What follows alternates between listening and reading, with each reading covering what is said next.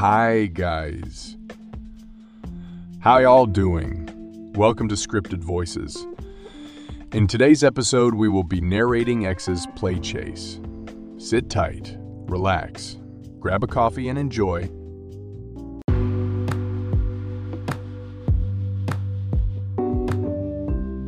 Carmen, 26. 5'3" feet tall, bob cut straight silver purple hair. Adorable, slim hourglass figure. She sits at the bar counter. She is in a short, tight tortilla leather skirt and a sleeveless midnight sheer lace blouse. She licks her lips and slightly raises her skirt to reveal a small, sharp knife. She takes it out and carefully grips. She slowly walks to a gentleman and a woman sitting at a table. The gentleman unaware, Carmen grabs him and pins him on the wall. The knife inches from his neck. Blake's 27. Eyes widen in fear and discomfort. What the fuck, Carmen?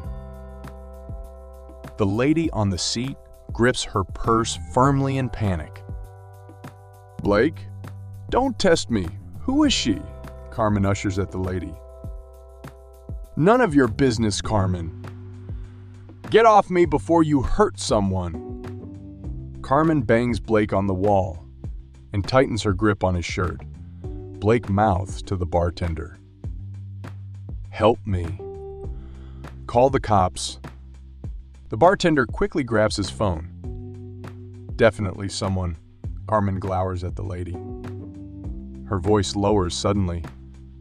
I thought it was just you and me, Blake, forever. Come on, Carmen, that was 6 years ago. It's over, Blake replies. Carmen chuckles hysterically. You're pissing me off, Blake. We don't like it when I'm pissed off. A female cop quickly gets in the bar and rushes to the scene.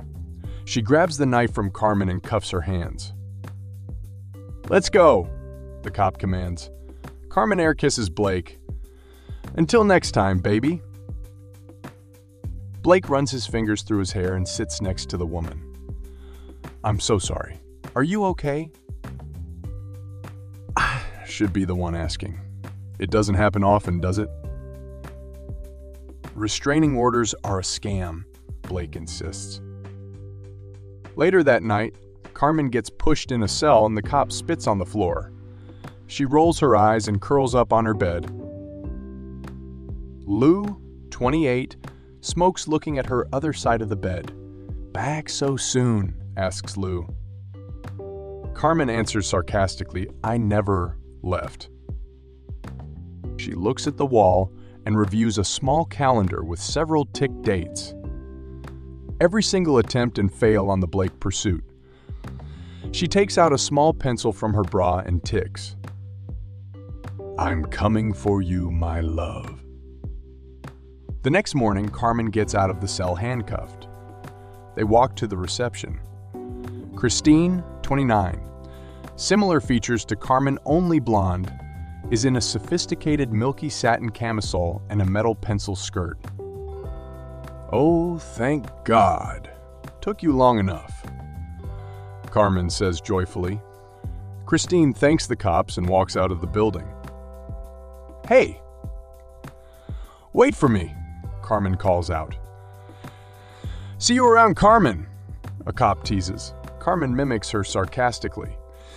See you around, Carmen. Carmen follows Christine outside. Carmen, I can't keep coming for you, says Christine sternly. So, no hug, Carmen replies. No, I had a very important meeting today, but you had to bother that poor guy again, complains Christine. Carmen rolls her eyes. First of all, Blake is not poor. Secondly, we love each other. You just need to look close enough to see.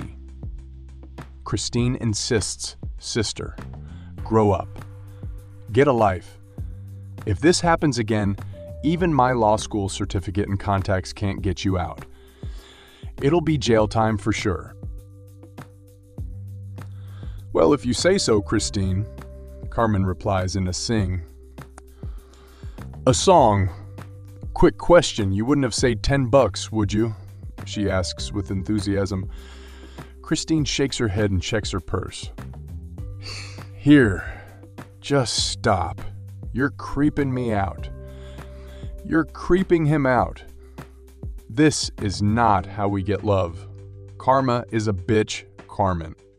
Says the divorcee, Carmen rants. Christine shakes her head unbelievably. Yeah, I gotta go. Don't call me, she insists. Carmen yells, I'm just saying if you would held on a little longer, things would have been a little different.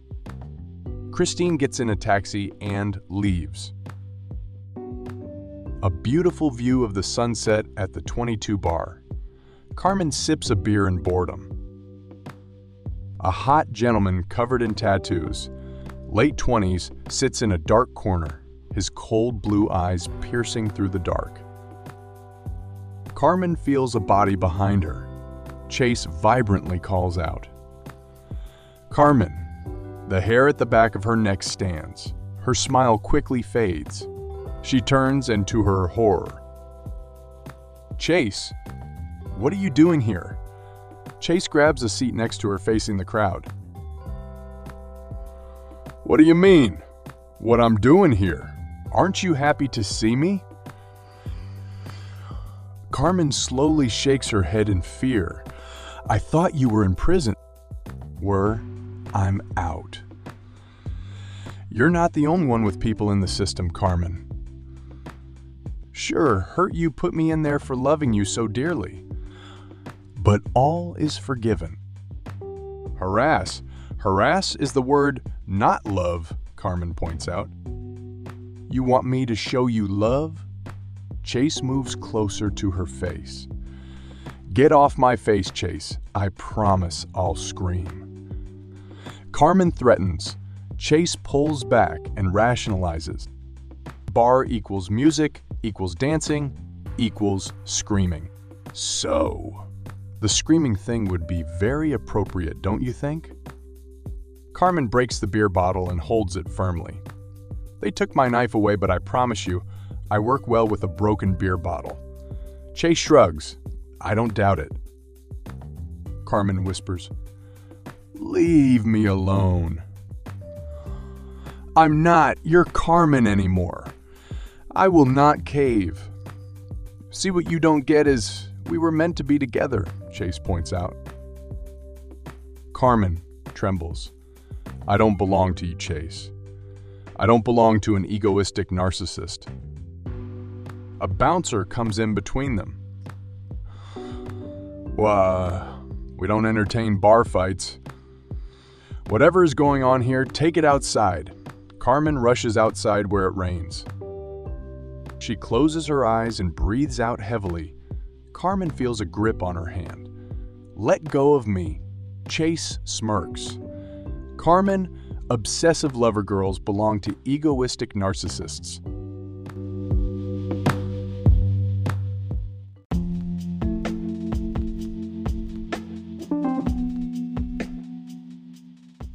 Hey guys, thank you for tuning in. I hope you liked the story.